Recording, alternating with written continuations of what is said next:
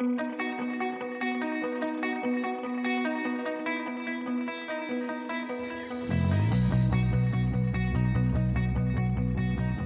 is The Breakfast Wrap with John Moore. Good morning, it's John Moore. This is The Breakfast Wrap for Wednesday, April 5th. The weather forecast, a pretty unsteady day. Cloudy, showers, maybe a thunderstorm. It's going to be windy and there will be a significant amount of rain. The high today, 15 degrees. Here are the 5 things you need to know. Number 1, a growing list of mayoral candidates are prioritizing safety and especially on the TTC. Number 2, a pet dog dies from the bird flu. Number 3, Galen Weston gets a raise. Number 4, food bank usage soars. And number 5, an embittered Donald Trump punches back after his indictment. The Breakfast Wrap with John Moore.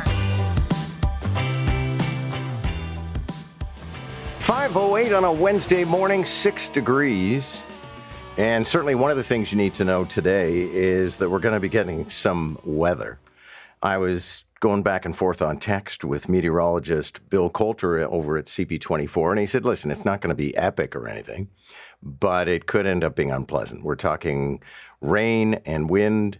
Lovely temperature of 15 degrees, so that's something we can anticipate.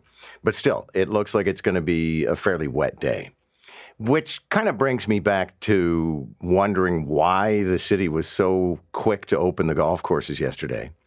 I have to say I had sort of a Jerry Agar moment where I thought, you're opening something that is now on the city's ticket. And yes, if you look at the record, actually, the golf courses are turning a profit for the city. So let's not get too excited about it. But I would say they're 10 days to 2 weeks ahead of schedule, and they're going to have to staff up. And I know I was watching on the local news last night on CTV, and there were people out playing golf, but I hope they brought a pair of shoes they were ready to throw away because it's still muddy and messy and cold and people were wearing toques. I'm just not that golfer. So that's today's weather. And Ashley was saying things get better on Friday, but we're in for a couple of days. So I want to frame things very carefully. I was on Jerry Agar's show yesterday, immediately after it happened. I am not some sort of, traumatized crime victim who now has to go into therapy for TDS. I was going to say TDSP for post-PTSD, post-traumatic stress. That's a whole other disorder. therapy section. Yeah, but I went to school in Montreal, so I don't suffer from TDSP trauma. But, I had my brush yesterday, as I've had over the last couple of months, just making my way between the garage and the office before the show and after the show. But yesterday, had an encounter on the TTC that left me somewhat wary to get back on the TTC. And the thing was, I had taken the car over to Active Green and Ross, and so I was going to have to get back on the TTC to get back to it because I didn't want to take an Uber in rush hour traffic. My return trip was eventful. But yeah, very quickly, what happened yesterday, and this, when I put it on Twitter, just erupted into a firestorm that ultimately my phone rings and I look at it and it's unidentified number and it's the premier. I haven't spoken with Doug Ford since he was elected premier. Yesterday he called me just because there was a tweet about an unfortunate encounter on the TTC. But here are the broad strokes. First of all, I think it's notable that I was at Active Green and Ross, and they are on Carlton Street. So I have to walk to the college subway, which means walking west and north. First corner I get to, there is a guy doing some kind of a dance and yelling at a police officer who's on duty defending or supervising a construction site. I get to college subway. Going down the stairs, there's somebody who is not necessarily collapsed, but sort of rolled out against the staircase, another homeless person. But when I got to the subway, situate yourself for a second, I get to where we have the rows of turnstiles, and they're not even turnstiles anymore, whatever they are, gates. And there are probably 5 TTC workers. None of them appear to be security guards. So they're just, TTC workers. And they're engaging a guy who at the moment, he seems agitated, but at the moment seems to be fairly calm. And one of them is on a walkie-talkie, I guess, probably asking either for Toronto Police Service or TTC Security Service to come and remove the guy from the station. So I think, all right, I guess he's been contained. Tap my card, the gate opens. All of a sudden, this guy comes whirling around with his fist in the air, charging toward me. I back up. The TTC workers, and I want to give them all the praise they deserve, all run toward me, and one of them says, just back up, back up. And then this guy who was coming at me rears back. So we're still on opposite sides of the gates. He's inside the station, I'm outside the station. Or, we're on the plaza, but I'm outside the gates. He then goes toward gates, which open as an exit, and now we're about to be in the same space. I tap my card. Of course, it's already been tapped, right? So it doesn't work. And as he comes toward me again, one of the TTC workers ran up toward the gate, and I don't know, I guess there's some sort of a magic button, but he presses something, and the gate opens, and I escape to the inside of the plaza. Gates close. The guy can't come after any of us anymore. Like I said, I'm not, this is not my what is the frequency Kenneth moment. It's just another unfortunate encounter on the TTC and in our city. And when I wrote about this yesterday on Twitter, I had a few people say, oh, so now it happens to you. You're making a big fuss about it. No, if you've been listening for the last year, I have been talking about how things are not working in this city. And again, don't come at me and say, well, you never held John Tory to account. John Tory and I had many a conversation on and off the air about how things in this city weren't working. And so this is just me having a personal encounter with something that Torontonians are dealing with on a regular basis. And the number of people I talk to who say they just simply don't want to get on the TTC, that they don't want to come, people from other municipalities who don't want to come into Toronto anymore. This city has a major problem. One of the other calls I took yesterday was Brad Bradford, who's running for city councillor. And he yesterday, coincidentally, made safety on the TTC one of his platform items. Although I have to say, the pitch about installing barriers along the edge of subway platforms, it's a lovely idea, but it's $1 billion. So, with apologies to Brad Bradford, who I quite like and who I think has an interesting platform, and certainly pitching the idea of more security on the TTC, great. Subway platforms, I'm not in. Or not platforms. Platforms are a pretty good idea in a subway station. It's the barriers I'm not signing in for. Let's say good morning to News Talk 1010's John Moore for what Toronto is talking about. John, good to see you today. Happy Wednesday, by the way. Let's start with this. 2 workers taken to hospital after carbon monoxide poisoning. A call was made to a home in North York. Apparently, this home was being renovated. Yeah, this is a home in North York, as you said, that was being renovated. I have to imagine perhaps there was some piece of equipment, maybe a generator or something else that was creating this carbon monoxide. But 2 men were overcome by it. They have been rushed to hospital in critical condition. Okay, let's hope they make a fast recovery. And we saw the Toronto Zoo do this with their aviary exhibit a while ago, just a few weeks ago. And now we're learning that someone's pet dog has died after contracting avian influenza or bird flu in Ontario. This after allegedly chewing on a goose. What a sad story. Yeah, this is a dog in Oshawa who apparently contracted the infection chewing on a dead wild goose. The avian flu has been mostly confined to birds up until now, but now we learn, obviously, that pets are at risk. There has never been a recorded case here, anyway, of a human contracting the avian flu from any infected animals. But I think this is a sort of a cautionary tale where if you have a dog, keep them on a leash and make sure that they don't end up interacting with birds. Yeah, absolutely. All right, so we know that the mayoral candidates have made it official, some of them, and we're learning more about what they're campaigning on. So for Brad Bradford, installing subway platform doors is part of his plan to increase safety on the TTC.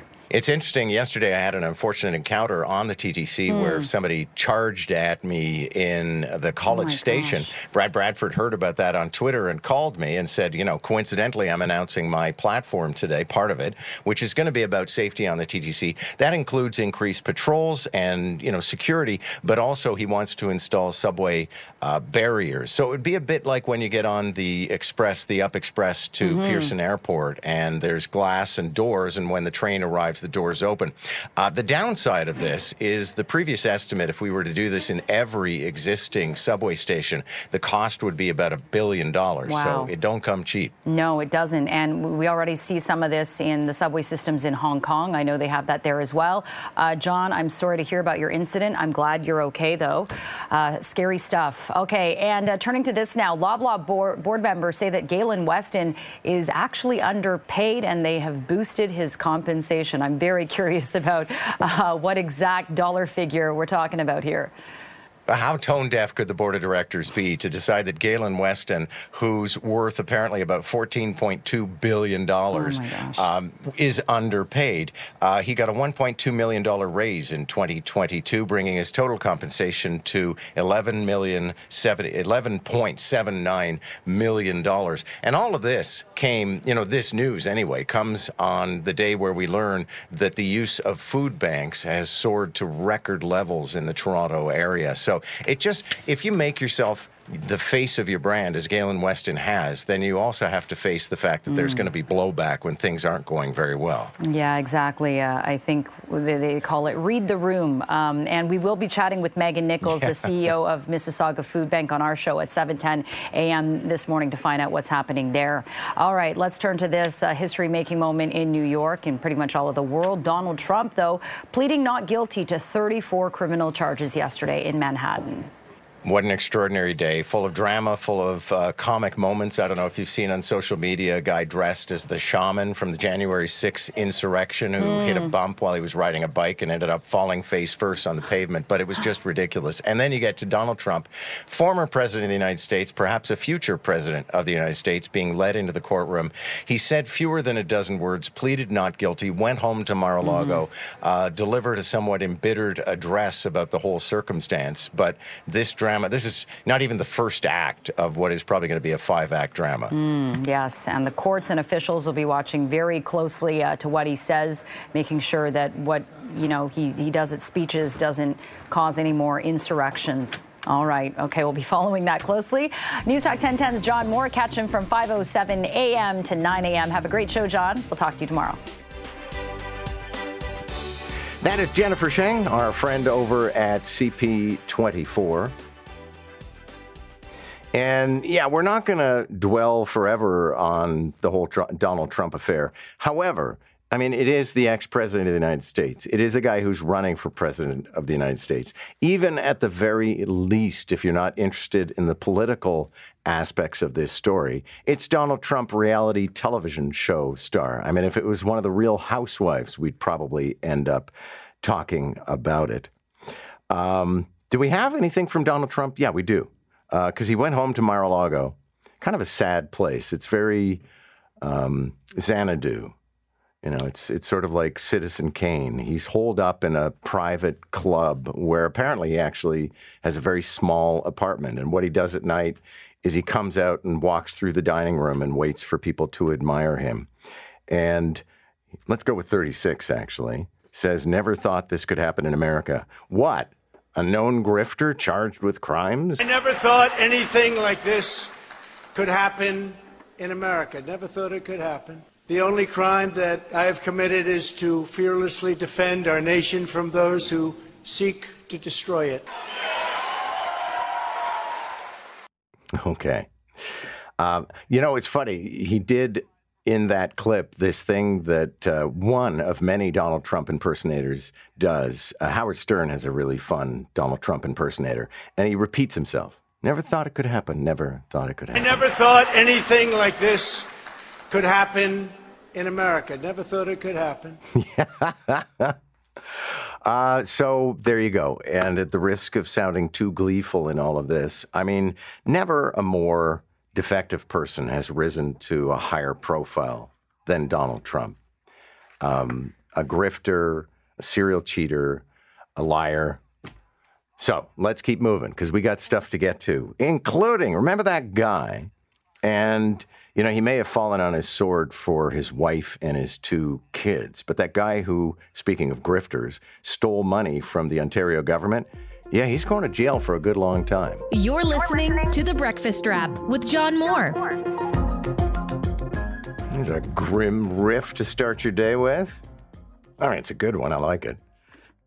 Toronto's turned into the 8 Mile. There you go. Well, apparently it has. Just hearing from Joe Warmington over at the Toronto Sun, and he's offering that the guy who lunged at me yesterday at the college subway station is probably back there today. If not there, then he's probably around there. And yeah, yesterday it was, and the way I'm trying to frame this is, it's not, oh my goodness, it happened to me. This is what Torontonians in general are facing on a daily basis. It's why they're looking over their shoulders. It's why they're afraid of the TTC. I think it was Ashley Legasic saying in our morning meeting today, and she and I'll chat after one of her newscasts this morning, but she's got a baby. And Joe, am I remembering this correctly? Her baby's turning 1 today? Okay. Ding, ding, ding. Happy birthday. She wouldn't take her baby on the TTC, and I don't think that she is alone in that. And so coming from the tire shop, and it's like, 4 blocks in downtown Toronto. One guy, very, very unstable on a street corner. Another guy sitting on the stairs. Another guy who is attacking TTC workers at College Station. When I finally got on the system, I go up to St. Clair and I get out, and there's another guy doing like karate chops on the street corner. And I don't know what the fix is, but we need a fix. And if they were able to pull this off in New York City, then we can pull it off here. But at the moment, there are a lot of very, and all compassion to them, but there are a lot of very, very unstable people out there, and they are a threat to public safety. And when it comes to things like we've had this ongoing debate here because a lot of activists claim that people should be allowed to camp out in public parks, and that they have said this is the sort of Commonwealth theory of the commons, that this is land that belongs to everybody, therefore people should be allowed to live on it. And sorry for all the good that a lot of these people do, who are activists for homelessness and for mental health and all of that stuff. I just don't believe that the way in which we are currently sharing our public space, that this is tolerable. And that's not because, good and decent citizens come out of their homes and shouldn't encounter the homeless. No, mothers should be allowed, and fathers, parents should be allowed to take their kids to a public park and not worry about their safety. Torontonians and visitors should be able to get onto the TTC without having to run for their lives. We should be able to walk through the downtown and to live our daily lives, and commerce and all of this stuff is, we're supposed to have some sort of a normal life in the downtown rather than it being like an episode of, now, Nick, I'm forgetting the name of the show. What's the name of the show where people go through an obstacle race and they bounce on giant rubber balls and use trapezes and all that stuff? Even Nick's looking at me like, what? American Gladiators? I don't think it's Gladiators. Okay, I'll look it up because I actually auditioned for the Canadian version of it and they said I wasn't entertaining enough. Not to compete, to be the narrator. But anyway, it's this thing where people just go through an obstacle course.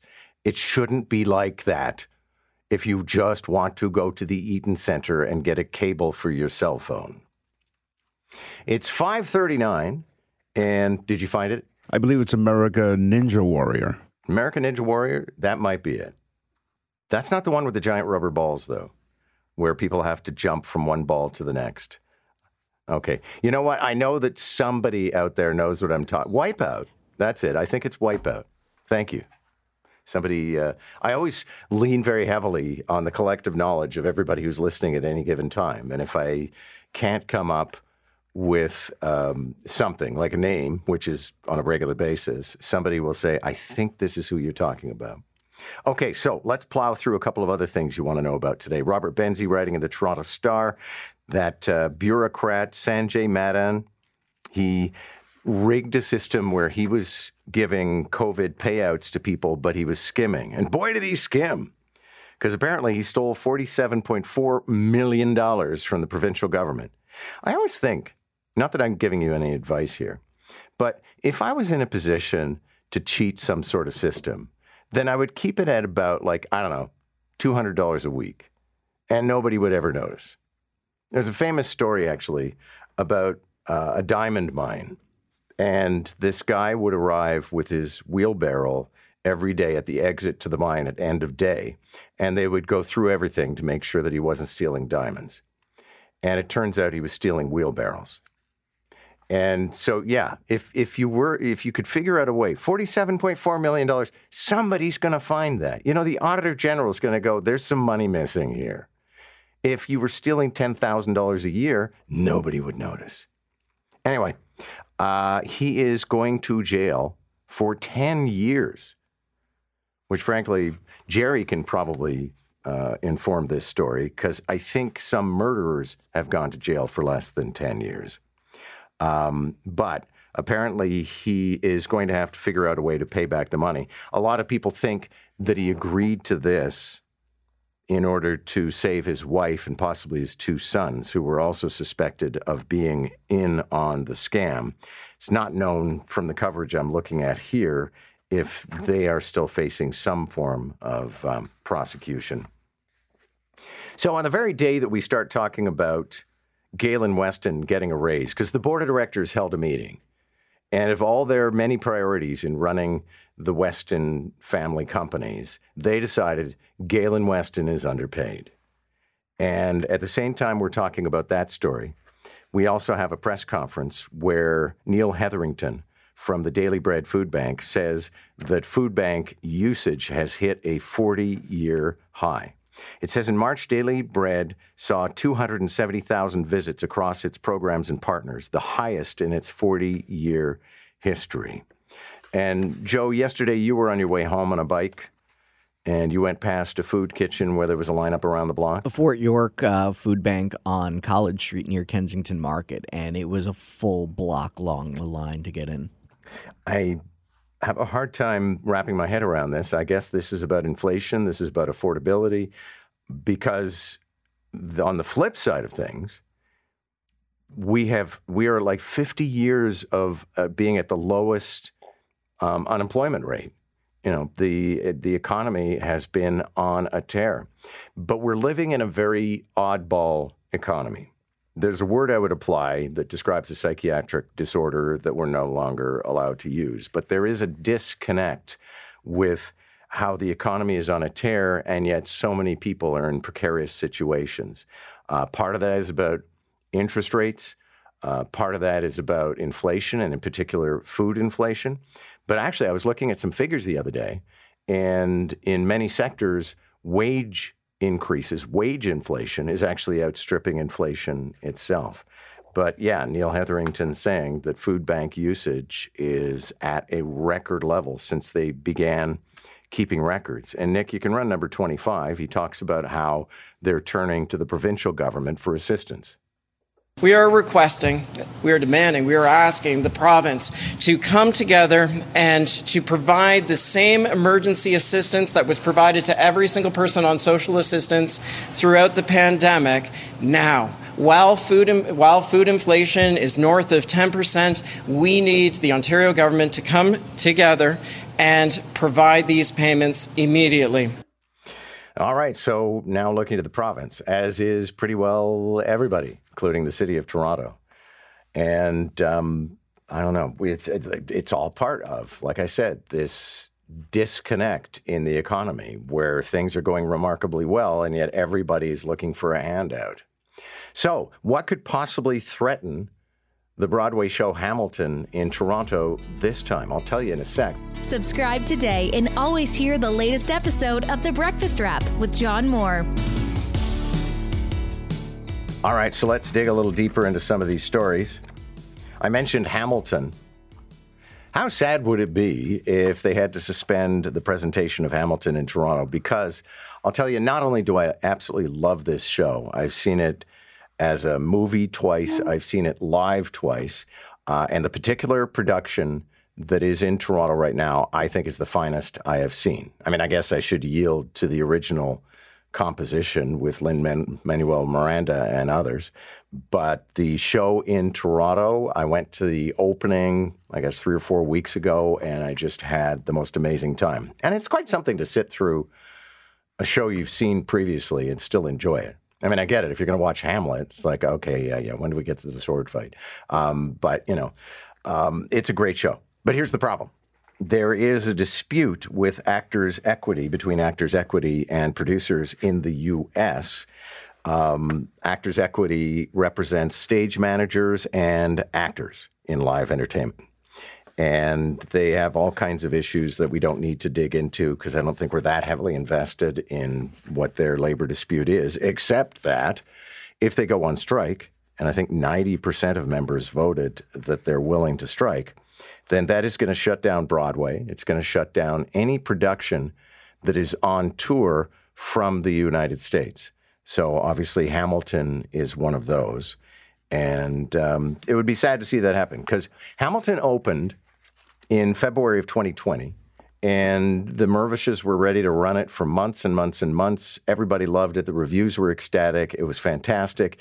And then, we ended up in the maelstrom of COVID. And ultimately, they not only suspended it, but they finally decided, much like Come From Away, to shut the whole thing down. And so now it comes back, and it's recently been extended.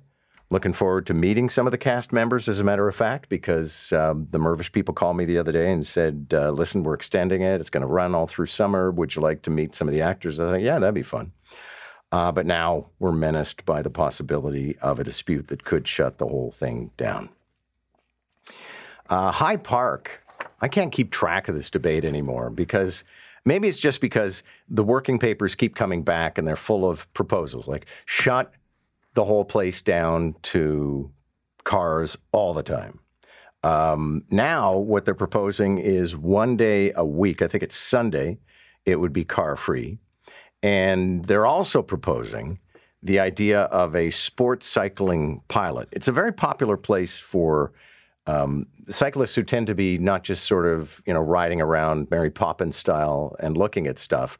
There's a whole population of people who aggressively cycle. I'm sure you've seen them in their tight pants on Saturday and Sunday mornings. And High Park is popular because it's got these dedicated roads and there's some drop and climb. And the more competitively inclined cyclists like to climb hills. Me, not so much. I remember when I was doing the Ride to Conquer Cancer, and I think it was climbing out of Dundas. Is it Dundas? Yeah, the municipality near Hamilton, which is in a very low point vis-a-vis the escarpment. And on Sunday morning, you'd have to get up and climb a hill. And it was one hell of a hill to climb. And you get to the top and your heart is pounding and you're gasping for air. And then some other cyclist would go down the hill and do it again in a great flourish. It's like, really? Really? And then they go past you with a great big smile. It's like, all right, fine. But back to this particular configuration, which would propose that we have a dedicated time very early in the morning, probably on the weekends, where cyclists would kind of have the run of the park. I do like that in Ben Spur's coverage in the Toronto Star, he talks to a woman in her 80s who calls it elitist not to allow cars and to favor bikes. I'm not sure it's all that elitist to favor something that costs $750 over something that costs $35,000. But what she points to is she's older, she's 83 years old, and she'd like to be able to drive to the park and then to go for her walks. I just point to Central Park, where, yes, owing to the fact that it cuts such a large swath through Manhattan, there are roadways through Central Park, but you can't actually drive in the park itself. And we had an interesting discussion on the show a couple of weeks ago, I guess, where people were pointing out that in order to get to the pool or to the tennis courts or to a few other amenities in High Park, it's a long schlep by foot. So they wanted to be able to drive in. And I'd consider that debatable. I'm not about to be all categorical about things. But I also think, figure a way out. If you have mobility issues, then there may be some way to have assistance. But it doesn't mean that when people are out looking at the beautiful blossoms, which I don't think have popped yet, all of you in High Park neighborhood, you can let me know when the cherry trees do blossom. But you shouldn't have to be constantly moving yourself to the side of the road to let a car go by when you're just off to look at the blossoms. Speaking of people in public parks, I love this story just because I like stories about, eccentric things and eccentric people. And we'll probably talk about this on the roundtable this morning. This is in Kingsville. And a man dressed up as the Easter Bunny and went into a public park where he was posing for pictures with children and giving them goodie bags with notebooks and pencils. He says he was just trying to make people smile and spread holiday cheer. Well, he's really upset because the police finally asked him what the heck he was up to. And at one point, they made him take his head, his Easter Bunny head off. And he's upset because he thinks that might have traumatized some children. Okay, listen, if you've ever seen pictures of Easter bunnies, I don't know that I've ever seen an Easter bunny who does not look terrifying. And there are a host of pictures on the internet from many years ago when people used to go, I don't know, do they still and sit on the knee of the Easter bunny the way they sit on Santa Claus's knee? And they are mortifying. Honestly, I would put them next to those pictures from the 19th century where they pose dead bodies. It is just disturbing. And I'm sure this guy was full of good intentions. But if you're going to dress up as the Easter Bunny in the first week of April and hit a park and give gifts to children, I understand why the police might pull you over. That is the Breakfast Wrap. Thanks for listening. My name is John Moore. I hope we'll talk again soon. You've been listening to The Breakfast Wrap with John Moore. Don't forget to subscribe and get the latest episode from wherever you get your podcasts.